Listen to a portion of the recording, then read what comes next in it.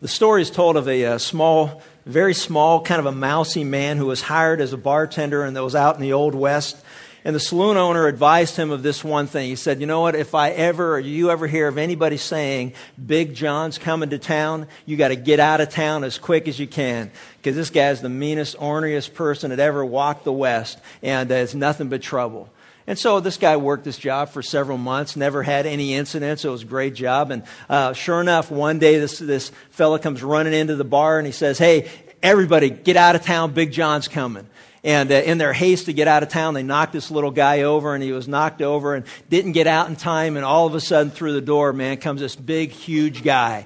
Big, black, bushy beard, wild, crazy-looking hair. He's riding on a buffalo. He's swinging a rattlesnake as a whip. He goes knocking into this thing, knocks the hinges off, goes up to the bar, and by now, the bartender's kind of stuck. The saloon keeper's there, and he goes, would you like a drink? And he says, boom, he goes, give me a drink, splits the bar. The guy pours him a drink, and the guy slams this drink back down, and, the little guy's looking at him saying, would you like another drink? And he goes, no, man, I ain't got time. Big John's coming to town.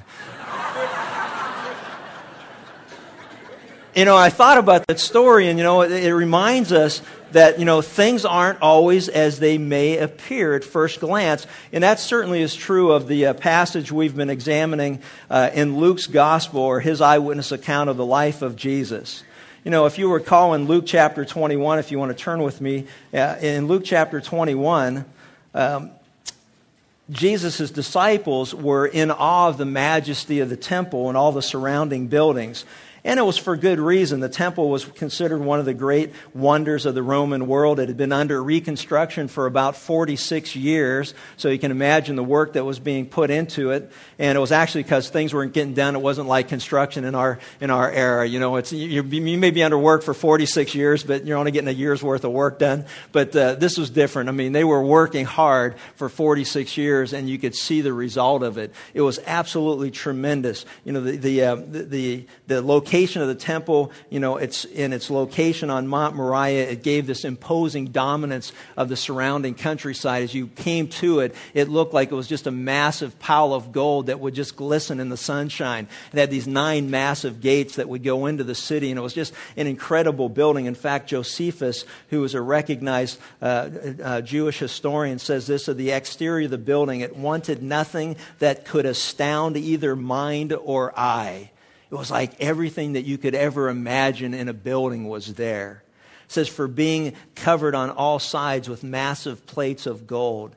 The sun was no sooner up than it radiated so fiery a flash that persons straining to look at it were compelled to avert their eyes as if they were looking directly into the solar rays. It says, to approaching strangers it appeared from a distance like a snow-clad mountain. For all that was not overlaid with gold was of purest white. From its summit protruded sharp golden spikes to prevent birds from settling upon and polluting the roof. And some of the stones in the building were 45 cubits in length, 5 in height, and 6 in breadth, which would be about the size of a train boxcar. He said this building was absolutely tremendous, and it was an incredible sight, and yet it was from this sight that Jesus launched into this great teaching that we have in Luke chapter 21, because as they looked at this, the disciples said, man, isn't this just incredible? And Jesus said, well, let me tell you something. And what he was saying in verses, for the rest of the chapter, but we'll look at in verses 29 through 38, he was saying that, don't ever get hung up on what you see. Because if there's anything that we should ever place our hope and our trust and our confidence, it's not in material things. And the Bible's so clear of that. If we put our hope in riches, the book of Proverbs says they'll take up wings and they'll fly away. And that it won't hold us up. He says, if you're going to put your hope and trust in anything, put your hope and trust in the eternal Word of God, in the promises of God, and the true statements of God, what God has to say. If you're going to hope and trust in anything, we put our hope and trust in Him and His Word, and even not in what we see, because what we see is so deceptive, because the Bible says that what we see is only temporary, and that which is unseen is eternal. And so we have to rethink things. And in Luke chapter 21, starting with verse 29, he gives us another reason to put our hope and trust in the eternal Word of God. He says, "And behold, Jesus told them a parable and said, Behold the fig tree and all the trees. As soon as they put forth leaves, you see it, and know for yourselves that summer is now near. Even so, you too, when you see these things happening, recognize that the kingdom of God is near. Truly, I say to you, this generation will not pass away until all these things take place.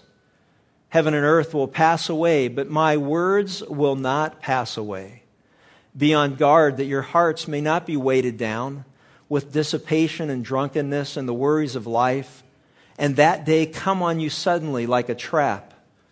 For it will come upon all those who dwell on the face of all the earth.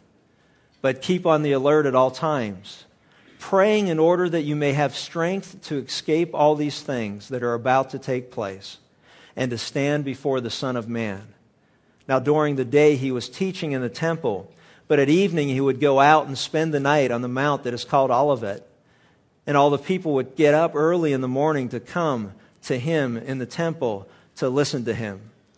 As we look at this particular passage throughout, you'll recall that Jesus was giving instructions and reasoning as to what time all of these events would occur. If you remember in verse 6, they said that, after Jesus said there wouldn't be one stone left upon another, that this place is going to be devastated. They said, well, when is this going to happen, and how will we know it? What signs will there be that we can look for to warn us in advance that these things would take place? And he was talking about future events, which at the time were future that he mentioned it. As we look back, one of those events actually occurred in history in 70 A.D. We've talked about the fact the temple in Jerusalem were destroyed under Titus. And so that took place after these words, but it took place in history that we can look at. And there's another thing he was talking about. Specifically, the event was his second coming, when Jesus would come again. And the world today, they ask, well, when is he coming? What are the signs of his coming? And there are generations who have mocked the fact that Christians throughout church history have said that, and warned people of the judgment of God, that one day every person will give an account to Jesus Christ, whom God has turned over all of judgment. We know from John 5 that all of judgment has been given to Jesus. From Philippians, he inherited a name above every name, that at his name every knee will bow and every tongue will confess that he's Lord to the glory of God, and that he'll return and he will judge the living and the dead. The great Apostles' Creed throughout church history has warned people that Jesus is returning someday. And those who mock the same as those who saw Noah building the ark. Oh yeah, sure, when's the rain coming? They mock the return of Jesus like those who mock the building of the ark. Jesus is coming. Yeah, well, you've been saying that now for 2,000 years, and he's not here yet. And so the Bible clearly teaches that, one day is as 1,000 years, and 1,000 years is a day. And that God is not, hesitant as far as his return, but he's patient in hoping and praying from our standpoint that all who will come to faith will come to faith. But from God, he knows sovereignly all who will. And so this time that we see here in this particular passage kind of blends in, and we become somewhat confused as to what he's referring to, when he's referring to it, who is he talking to. And so we go down through and we break out in an outline form that I think will be helpful. And the first thing that we're going to look at is, Jesus tells them the parable of the fig tree. And in verses 29 through 31, we see that clearly. We're told he told them a parable. And a parable was taking something in life that people were familiar with and teaching a spiritual truth. Taking that which is physical in the physical world and then applying it to the spiritual world in a way that we can look at that and say, oh, good, okay, now I can understand it.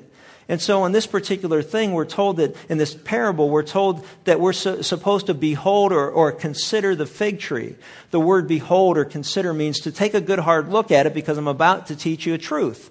And if you will notice and observe the things around you, the point that Jesus is making continually is that, all of God's creation has a purpose.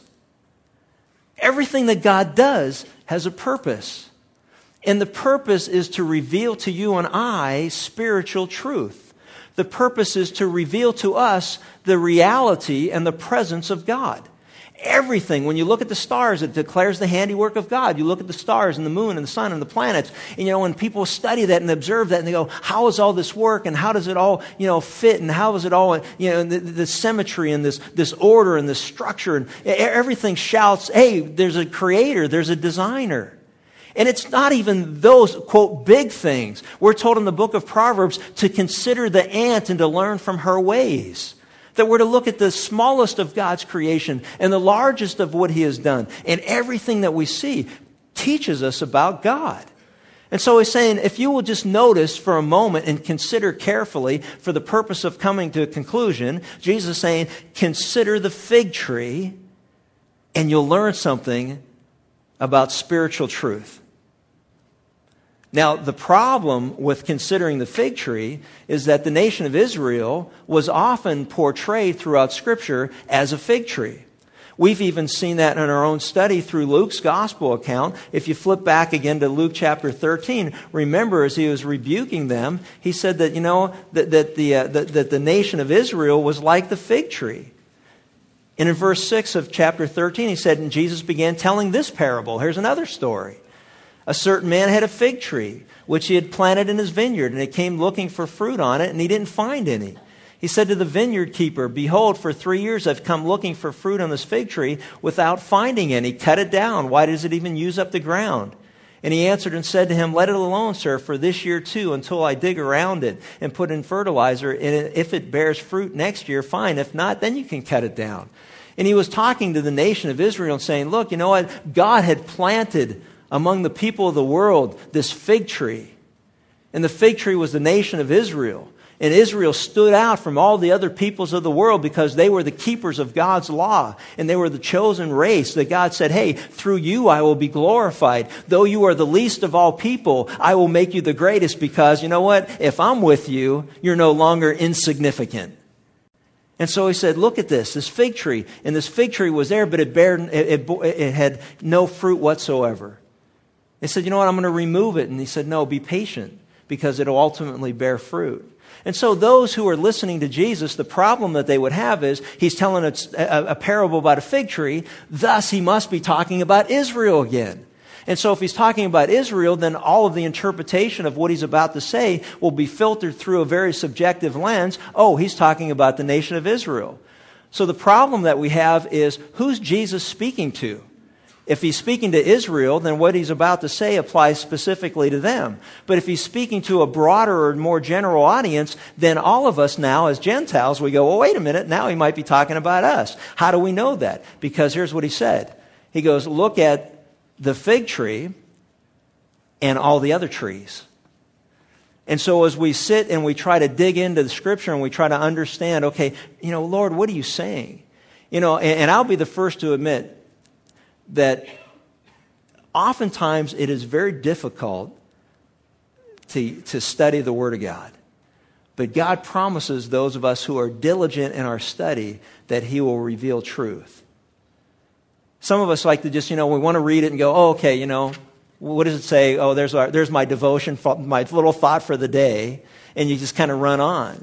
And what I want to challenge all of us to do is become students and diligent in studying Scripture. And seeking God and searching the Word and seeking His truth and digging in to find out those greater truths that He has for us that go beyond just that which is surface level, but those deeper truths. And as you get into it, you begin to realize, man, this is great stuff. This is awesome. He told them a parable. He said, behold the fig tree and all the other trees. Now, those who would read this passage and they know that it refers to end times or those things that are going to precede the coming of Jesus, some get all excited because they go, man, you know what? On May 15th, 1948, the nation of Israel emerged from all the peoples of the world. And so those who would think that this is referring to Israel would say that, you know what, the emergence of the nation of Israel in 1948 was a huge fulfillment of prophecy and that would precede the second coming of Jesus. They would look at that and say, you know what, that's a sign or that's a shadow or a foreshadow of Jesus coming. Now, the problem I have with that interpretation is that he goes on and says, not only should you look at the fig tree, but look at all the other trees. So if we begin to look at it from an allegorical standpoint, we would say, well, what are all the other trees? Well, if one tree is a nation, all the other trees are nations as well. And so some would say that the emergence of many nations or nationalism would also precede the second coming of Christ. So not only is it significant that Israel emerged as a nation, it also becomes very significant in our generation as we look around the world at the emergence of many nations. Because if you sit back and look at human history, there was a time where, you know what? Hey, you had the Roman Empire, you had the Egyptians, you had the Babylonians, you had the Medes and the Persians, and they pretty much dominated all the known world. Now, today, we can look out and say, man, look at the number of nations that have emerged even in our lifetime. Look at the fall of Russia and see the number of nations that emerged just from what used to be looked at as just Russia. And so people get excited and they look at that. Now, when you look at something allegorically, it opens the door for all kind of crazy things to happen. Because then anyone can look at it and say, well, I think it means this. Well, I'm telling you that it could mean this based on these things. Because we know from Scripture that the Word of God refers to Israel as a fig tree. We know that if it's a fig tree and he says, look at all the other trees, that it refers to other nations as well. But don't ever get so caught up in digging so deep that you miss right what's before your eyes. Because notice the purpose of the parable. He says that the purpose of the parable, he says, if you would look at the fig tree and all other trees, as they put forth leaves, you see it, and you know for yourselves that summer is now near. Even so, you too, when you see these things happening, recognize that the kingdom of God is near.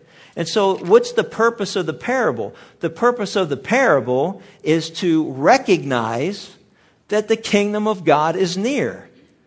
So let's just stop and think for a second that maybe Jesus, when he's referring to the fig tree and other trees, is talking about trees. How's that for an interpretation? Because he says if you look at the fig tree and the other trees and you see leaves on them, you know it's summertime. It's beautiful. Because why? He's just trying to teach us to recognize when the kingdom of God is near. So you and I mean, you don't have to be a genius to walk out in your yard in the springtime and see buds on a tree and say, you know what? It must be spring. And when the buds fall off and the leaves appear, you go, oh, it's summertime. And if you lived on the East Coast like we did, you would know when it was fall because that's when you spent most of your life raking leaves and trying to figure out a way to get them to blow in your neighbor's yard.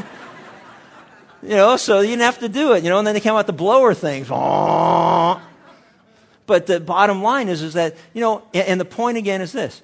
Everything God does has a purpose.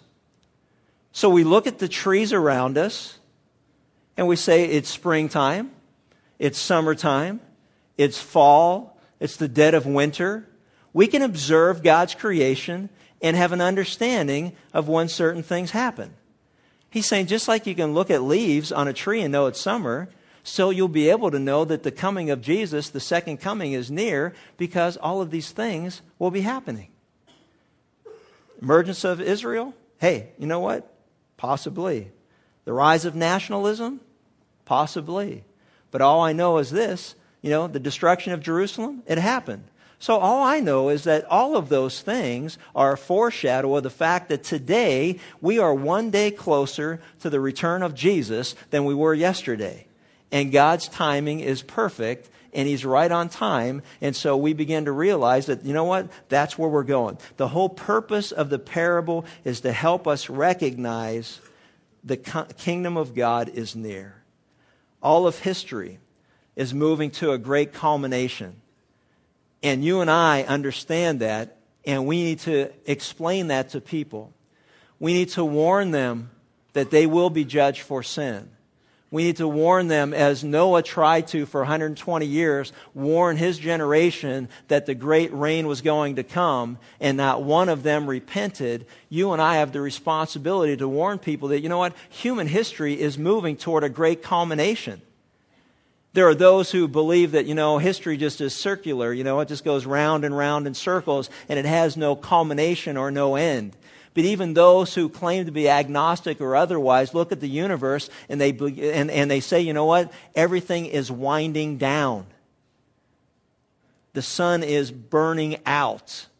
Everything is winding down. You and I are winding down.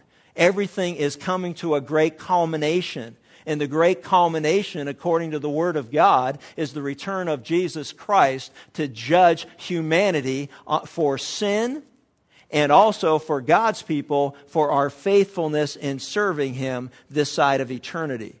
There is a great day that is coming. And Jesus in this passage is discussing that or helping us to see it. So we need to recognize that, the purpose is to let us know that day is closer today than it was yesterday.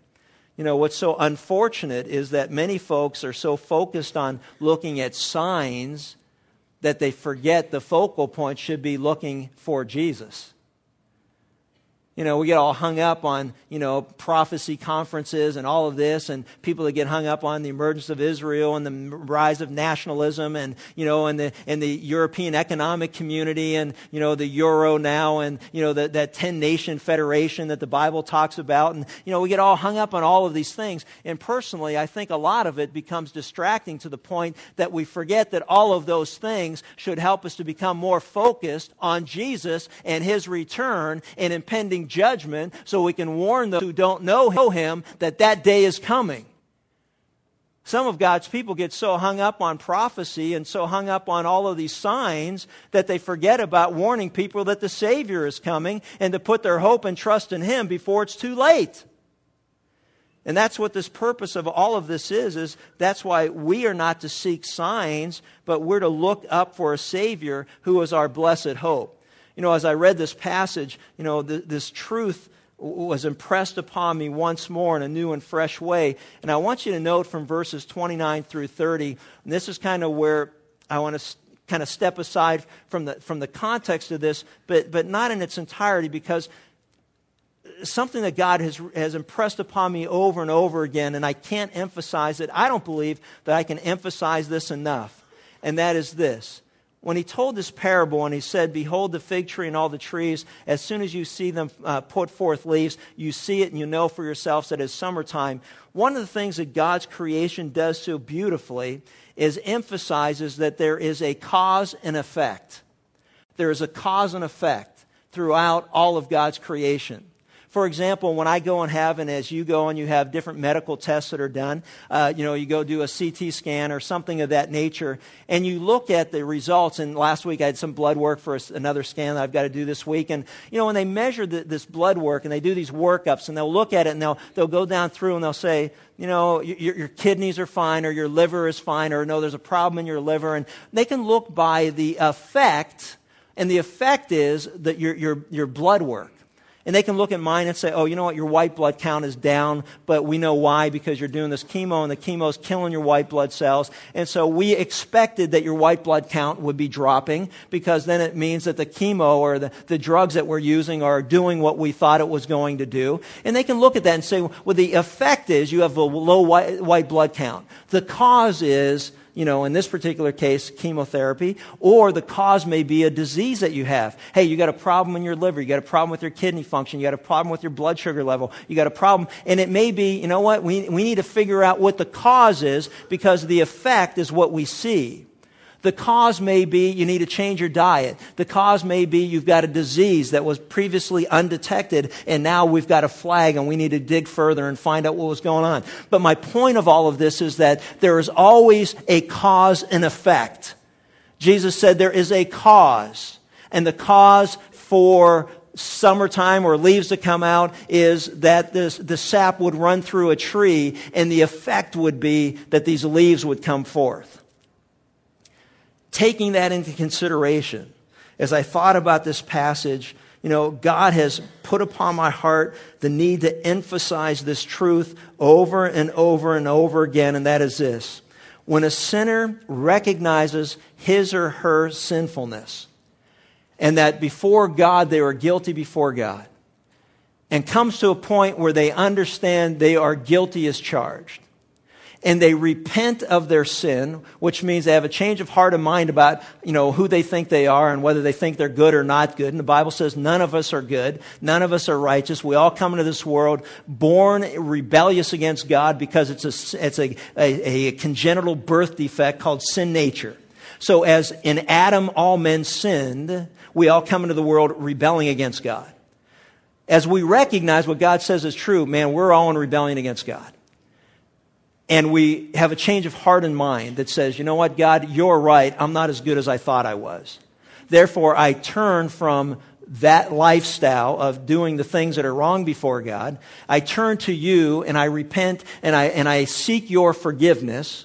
I believe Jesus died for my sins on the cross. I believe that he rose again from the dead. I believe that's the only way that I could be made right before you. And so I receive him as my Lord, my Savior. I throw myself upon his mercy. And the Bible says that those who do so are born again, not by our efforts. It's not our repentance. It's not our turning. It's not our, saying, I'm not going to do these things. It's throwing ourselves by grace through faith upon the finished work of Christ. God, I believe what you say, that Jesus died for my sins. I believe that he rose from the dead. I believe that if I would just receive him as my Savior with a repentant and broken heart, that you will adopt me into your family. I'll be a child of God to those who believe in your name, because that's what your word says. I believe your promises. And the Bible says for those who do, they're born again by the will of God, a supernatural act of God, and the great cause is God, and the effect should be that we are no longer who we used to be. That we are not the same. If any man's in Christ, he's a new creature. Old things pass away. All things become new. You and I cannot ever be the same as we were before that great cause, God, stepped in and caused us to be born again. And the effect in our life is no different than the effect of sap running up into a branch and out into a tree that pushes forth buds, that brings forth new life, that shows these leaves that are there. The cause which is not seen, as Jesus said, but we can see the effect or the results like the wind that is blowing. We must be born again. How do we know that it happens? Just like you can see the wind having an effect or action upon the world, we know that God's great cause is that he changes human hearts. And those who were dead to God become alive to God. Those who are living in sin now reject sin. There has to be a change of thought, word, and deed. And the reason that this is so critical is because we live in a culture that has dumbed down and watered the gospel to the point where if you just say you said a prayer, you can keep on going on living in sin and living like hell, and somehow or another you're going to mock God and believe that you're still a child of God. And the Bible says examine yourself to see if you're really in the faith, because when the great cause God moves in your life, there better be an effect. And there has got to be life change. And it is so critical for me as a pastor who's concerned about each and every person that hears my words to recognize and understand, do not be deceived into thinking you're okay with God if there is no evidence in your life of this great cause who has now affected in your life a life change. Don't think just coming to church is a big life change. It could be a start and it could be a part of it. Don't think trying to read your Bible is a huge life change. It could be a start and it could be a part of it, but it goes much deeper than that. And we need to recognize and look that the fruit of the Spirit is love, peace, patience, kindness, goodness, gentleness, self-control. And we begin to look at these things and compare to how we used to be. And I used to be impatient. I'm finding that I'm becoming more patient. I used to hate people. And now I'm finding that I love those even that I don't like. I used to be a very resentful and bitter and angry person who would hold grudges, and I find myself being compelled to forgive them, for they know not what they do. I used to lie, cheat, and steal, and I'm finding that, I've got to be truthful, and I've got to not be lazy, and I've got to work hard. And drunkenness is for foolish people, and it's dissipation, and we'll see more of that in a moment. And it's a waste of time, and it's useless, and there's nothing beneficial about it. And drugs and partying and sexual immorality and all these things. I'm so convicted by the presence of God's Spirit in my life that I know those things are now wrong. And though maybe I choose to do those things, there's a struggle that's going on that says, stop doing those things. I freed you from that. If you're in Christ, you're a new creature. Old things pass away. All things become new. And there's a new you. See, all of that has got to be true and indicative of a person who the great cause, the creator of the universe, has caused us to be born again. And there has got to be an effect. And Jesus said, you know what? As simple as it is, looking at a tree and you see leaves, you know it's summer. Let me tell you, people, it is just as simple to look at the fruit of the life of a believer and know whether they're truly in Christ or not. And if you don't see the evidence, is there truly a cause? And the Bible's clear. If there's no conviction of sin, there's been no conversion. If there's no effectual life change, there's been no great cause. Examine yourself. Has God, the greatest cause, created in you as you've become born again a desire to please Him in your thoughts, in your words, and in your deeds or actions or behavior? If there is no effect, there has been no cause. But today is the day of the Lord. And whoever cries out to Him, He hears our cries and He welcomes us to Himself. If there is no life change, it's because your life has not been changed. And the Bible says that we must throw ourselves upon His mercy to be born again by His will, by His work. Salvation is all of God. And that's why we praise Him. So as we look at this parable, the fig tree, He says, even so, you too, when you see these things happening, recognize the kingdom of God is near. And so he goes on and he talks about the prediction of this generation or the generation in verse 32. And he says, truly I say to you, this generation will not pass away until all things take place. And there's a relationship of this generation to all these things, and there are several possible viewpoints for this as well. And it gets confusing because as we've read through this, he's saying, well, wait a minute. We know that he's talking about the destruction of Jerusalem. We know he's also talking about the second coming of the Lord. We know that a generation is a specific number of years, 20-some years or whatever. And so he's like, well, what generation he's talking about, and what are the things that he's referring to, and how do we know? And so we look at this and it becomes very apparent that, the generation that Jesus spoke to at the time would live to see the destruction of Jerusalem. So many of those that were in the audience that day lived to see the destruction and also had a choice of heeding his warning to get out of Dodge and get out of town before it happened. We also know that, the nation of Israel as a people, that perhaps it's referring to this generation, the generation of God's people, Israel, because God's not finished with them. And despite all the annihilation attempts by nations throughout generations, God's not done with Israel, and all of God's promises to them will take place exactly as He said. Read Romans chapters 9, 10, and 11. So we know that that's the case as well. And it could also mean that, the people in the tribulation period who were living during that last 3.5 year period of time where that great tribulation or judgment of God is poured out upon the earth, will know and see these things happening, and that generation will live to see the day where Jesus actually will return and place His feet on the Mount of Olives, which is where this Bible study was taking place. How awesome is that? Where Jesus is standing in the very place where He'll return, talking about the fact He's coming back, and that was the place. That's pretty cool. But as we go through it, one thing I know is that all of these views, individually and collectively, are facts. They're all true. The generation that was alive during that day saw the destruction of Jerusalem. The people of Israel will live to see the promises of God as promised throughout His Word. And the reason that we know it is because of the reliability of God's Word, and Jesus emphasized it by saying this. He said, you know what? Hey, heaven and earth will pass away, but my words will not. And it's a huge statement that He made. Because in Matthew chapter 5, Jesus equated the Word of God, the Old Testament, to being God's Word. And that God's Word will never pass away. God's Word is the same yesterday, today, and forever. Everything around us will pass away, but the Word of God and the souls of people live forever.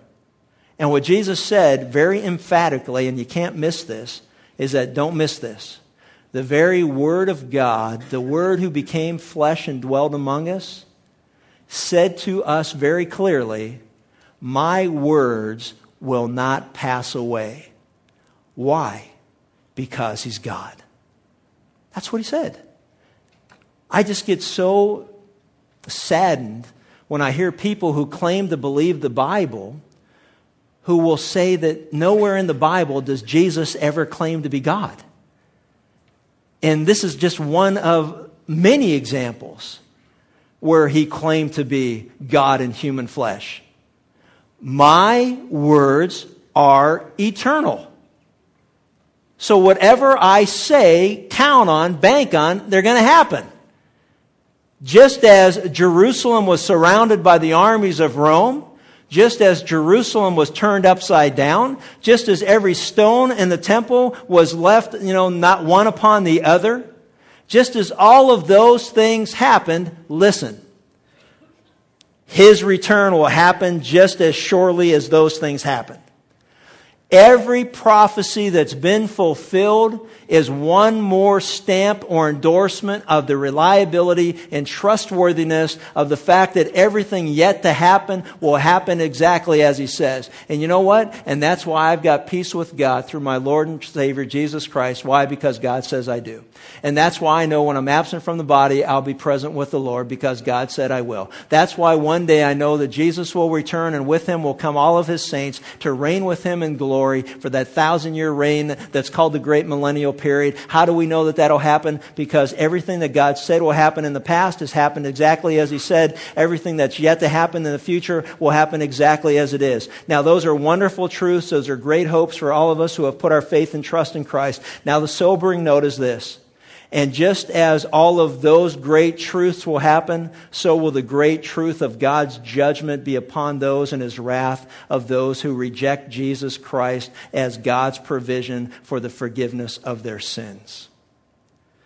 Just as sure as heaven is in the future of the believer, equally as sure is hell in the future of the unbeliever who rejects this act of mercy by Jesus on the cross and His resurrection on their behalf. And that should cause all of us who know Christ to have a sense of urgency and a sense of brokenness and heartache for those who have never trusted in Jesus. Because it's just not the fact Jesus will come and judge, which is true. But we've got another dynamic we're dealing with, and that is that we don't know the appointed time for each person we come in contact with when their day is coming. And as a reminder to all of us in this last year and a half that many of you have prayed for me and wonder, as we do, what this means as far as my lifespan or life expectancy, there have been several of us in our congregation who have already beat me to the finish line that did not have that sense of impending, exit that maybe I do. And how much more should all of us have a sense of urgency? Because you know what? You may be praying for me and find out, you know what? Your day is today. My day may be today, and it may have nothing to do with cancer. See, God wants us to all recognize and understand that it's appointed for man to die once, and then comes judgment. And so with that in mind and this sense of urgency, we look at this. And the principles, we put everything together. The principles that He wants us to understand are threefold. Number one, be on guard. Be on guard. Notice this. That your hearts may not be weighted down with dissipation and drunkenness and the worries of life, and that day come on you suddenly like a trap. What he's saying is, you know what? Be on guard. Paul told Timothy, pay close attention to yourself. And my challenge to all of us is this. We need to become better students of ourselves. And it doesn't mean we become self-absorbed. It means that we become people who become more aware of our own weaknesses and frailties. People who become more aware of the things that sidetrack us or distract us from those things that are important, which are eternal, versus that which is temporal. See, the disciples were all hung up on, look at the temple, isn't it beautiful, this magnificent material thing? Look at this, everything. They were all materially oriented. And if I think they were material-oriented, how much more so in our culture, this Western culture, are we materially oriented? And he's saying, you know what? Don't get hung up on material things, but you need to start focusing on eternal things. You need to be aware of those things that keep you from accomplishing God's purposes in your life. You need to be aware of those things that, you know what, they crowd out God out of your life. You know, you need to be looking at, you know what, is my career pleasing to God, or am I so obsessed with my career I have no time for spiritual things? You know, you need to be, if you're a single person, is this relationship that I have with this other person, does it lead me into a deeper relationship with God, or has it become a distraction or a stumbling block from where God may lead me in my life, and therefore I got to make a decision, who's number one, who's more important? We got to look at the material things in our life and say, you know what, are we so absorbed with material things that we're not open to the things that God wants us to do with the resources that He's entrusted with us that have to do with eternal purposes rather than temporal purposes? And then you can examine that yourself. It's, you know, as you get your statements back of giving and tax time and things like that, you can look at objectively and measure, you know, are you becoming more generous towards God and toward His kingdom? Or, you know what, is your giving kind of flat or even going backwards because you're so absorbed by the things of this world, you want more and more material things? See, he's saying, you know, we need to be on guard against all those things that keep us from being everything that God would want us to be and are stumbling blocks along the way. For some of it's our hobbies. For some of it's television. For some of it's the internet. For some of it's, you know, it's all those things that crowd into our life and they keep us from focusing on the things that are really important. And Jesus says, you better be on guard because so much of life is dissipation. And in Ephesians it says, don't get drunk with wine. It's dissipation. It's just a waste of time. He says, so much of what you do is a waste of time and it has no bearing whatsoever on that which is eternal or significant. You need to be on guard against those things. You need to be constantly asking yourself the question, you know what, am I self-absorbed? Am I self-centered? And I say to you, the way that you get around it is you become more of a giving, serving person. That you find ministry areas and you get involved and you serve the Lord and you serve His people and you serve those who are in need. And guess what? You won't even be worrying about your hobbies and those things that have taken up so much of your time because you'll be doing those things that have a focus on godly purposes. He's saying, you know what, we need to be aware of the fact that one day Jesus is coming. And for God's people, I praise God, I will never give an answer or an account for sin because Jesus took that upon Himself on the cross in my place. And as far as the east is from the west, so God has removed that transgression from me. And I praise God for what He has done for me in the person and the work of Christ. But the Bible says that I will, as God's child, give an account for how I live this life, for the purpose of being rewarded, to have greater responsibilities in that millennial kingdom or that earthly kingdom of Jesus where His will be done on earth as it is in heaven. So I ask myself the question, am I focused on those things that have significance? And he said, listen, because don't let that day come and catch you off guard. I wonder how many people in Jerusalem were like the people that were in the generation of Noah, or like Lot's wife, who was warned to flee from the wrath of God and was like, I'm too dug in here. You know, that's not going to happen to me. God's people, we're to be aware of the fact that one day we're going to be judged how we live this life for God's kingdom and His purposes. And my responsibility as a pastor, and as I read this passage, is to challenge all of us, including myself, to be aware of that truth so we're not caught off guard. I don't want any of you to stand before the Lord one day and say, you know what, my pastor never told me anything about this day. Because write it down, I'm telling you today. That day's coming. And I don't want you and I don't want to be caught off guard.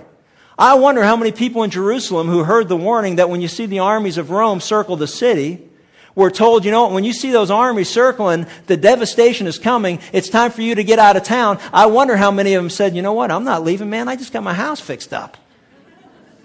We just put granite in our sinks. Redid the kitchen. It's like, man, I can't leave all this behind. Oh, think about it. How many of us are like that? God says, hey, you know what, I want you to serve in an area. I want you to do this. I want you to do that. And you say, you know what? I don't got time for that. I just bought a second house, and man, my weekends are tied up fixing it up. I got stuff going on. I'm trying to get ahead in my business. I'm trying to climb the corporate ladder. I'm trying to get another degree. I'm trying to lower my golf handicap. Oh, you laugh at that one because it didn't apply to you, huh? I see where you're coming from. But see, we're all like that. And God says, you know what?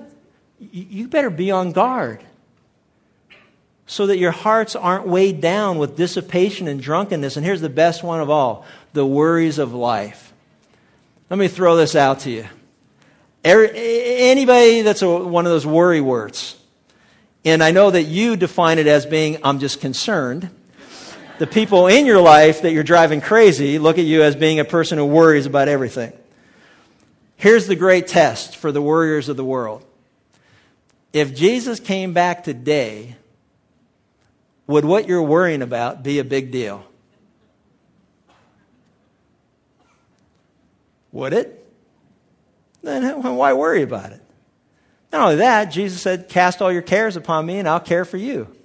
Be anxious for nothing, as Paul wrote to the Philippians, but in everything in prayer and supplication with thanksgiving, let your requests be made known to God. Worry about something? Why? That's disobedience. He says, cast your cares upon God. Let your requests be made known to God. Just turn it over to God. And guess what? And the peace of God that surpasses all understanding will guard your hearts and minds in Christ Jesus. So stop worrying about stuff. He goes on and talks about, the worries of life, the deceitfulness of riches. The second thing he says, keep on the alert. Keep on the alert at all times, anticipating the one who will return. Listen, if you think the day that Jesus is coming back is some distant or remote event in your life and it will not happen imminently, then you will not live a life with a sense of urgency that it could happen today. We're no different as adults from what I have learned and observed than high school students whose parents are gone away on vacation or gone for the weekend and want to know when you're coming back. And we all laugh because we know the only reason they want to know when we're coming back is so we don't catch them doing what they shouldn't be doing. That's it. Don't fool yourself otherwise. There's a reason the house is cleaned up. You got kids that don't clean any other time you go away for the weekend and your house is spotless, you know something happened. And all you got to do is talk to the neighbors. That's what we did. And when you know the return is imminent, you clean up your act. Are we much different? If you knew Jesus was coming back today and would judge you on how you've lived your life as a believer, of doing things that were significant for His kingdom, do you not think for a moment, and I would hope that you're not this stubborn or thick or stiff-necked, that you wouldn't say, I'm going to at least give it some effort because He's coming back at 3 today. I'm going to go ahead and do something that has some eternal value. That's the way, that's sin nature. Is it going to be on the test? I'll pay attention. If not, I'm saving this for other things.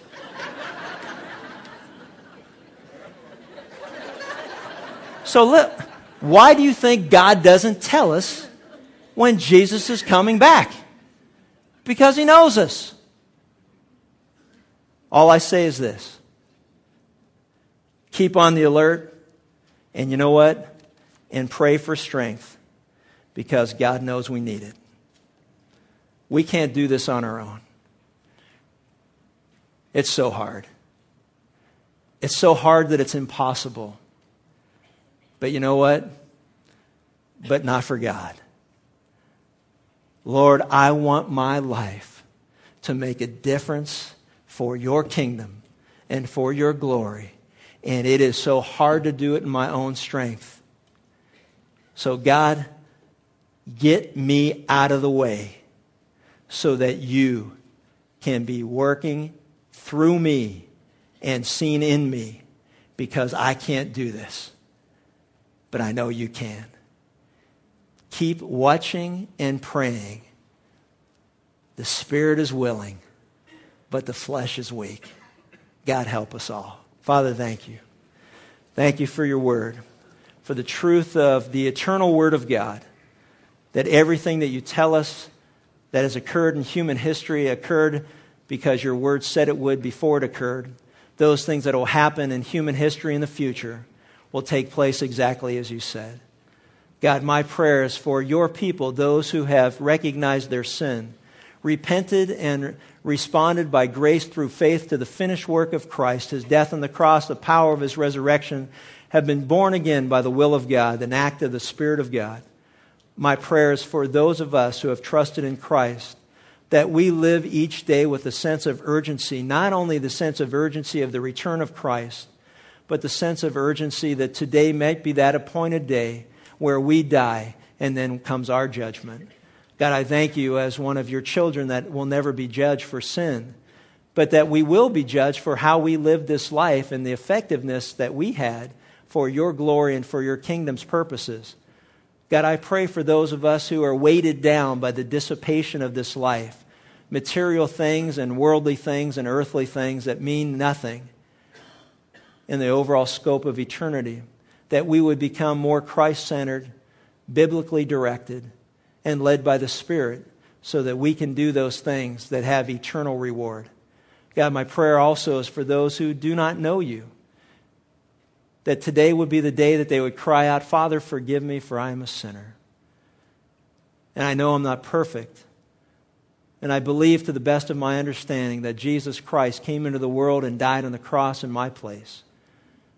That he rose again from the dead and he's alive and he hears my prayer even now. I pray that he would forgive me of my sin, and I will trust in him as the only Savior that I'll ever have and ever need and ever know. God, help us all to live lives that have a sense of urgency. For the days are evil. May we redeem them wisely as we look for the great hope of every believer, the return of our Lord and Savior, Jesus Christ. And all God's people said, amen.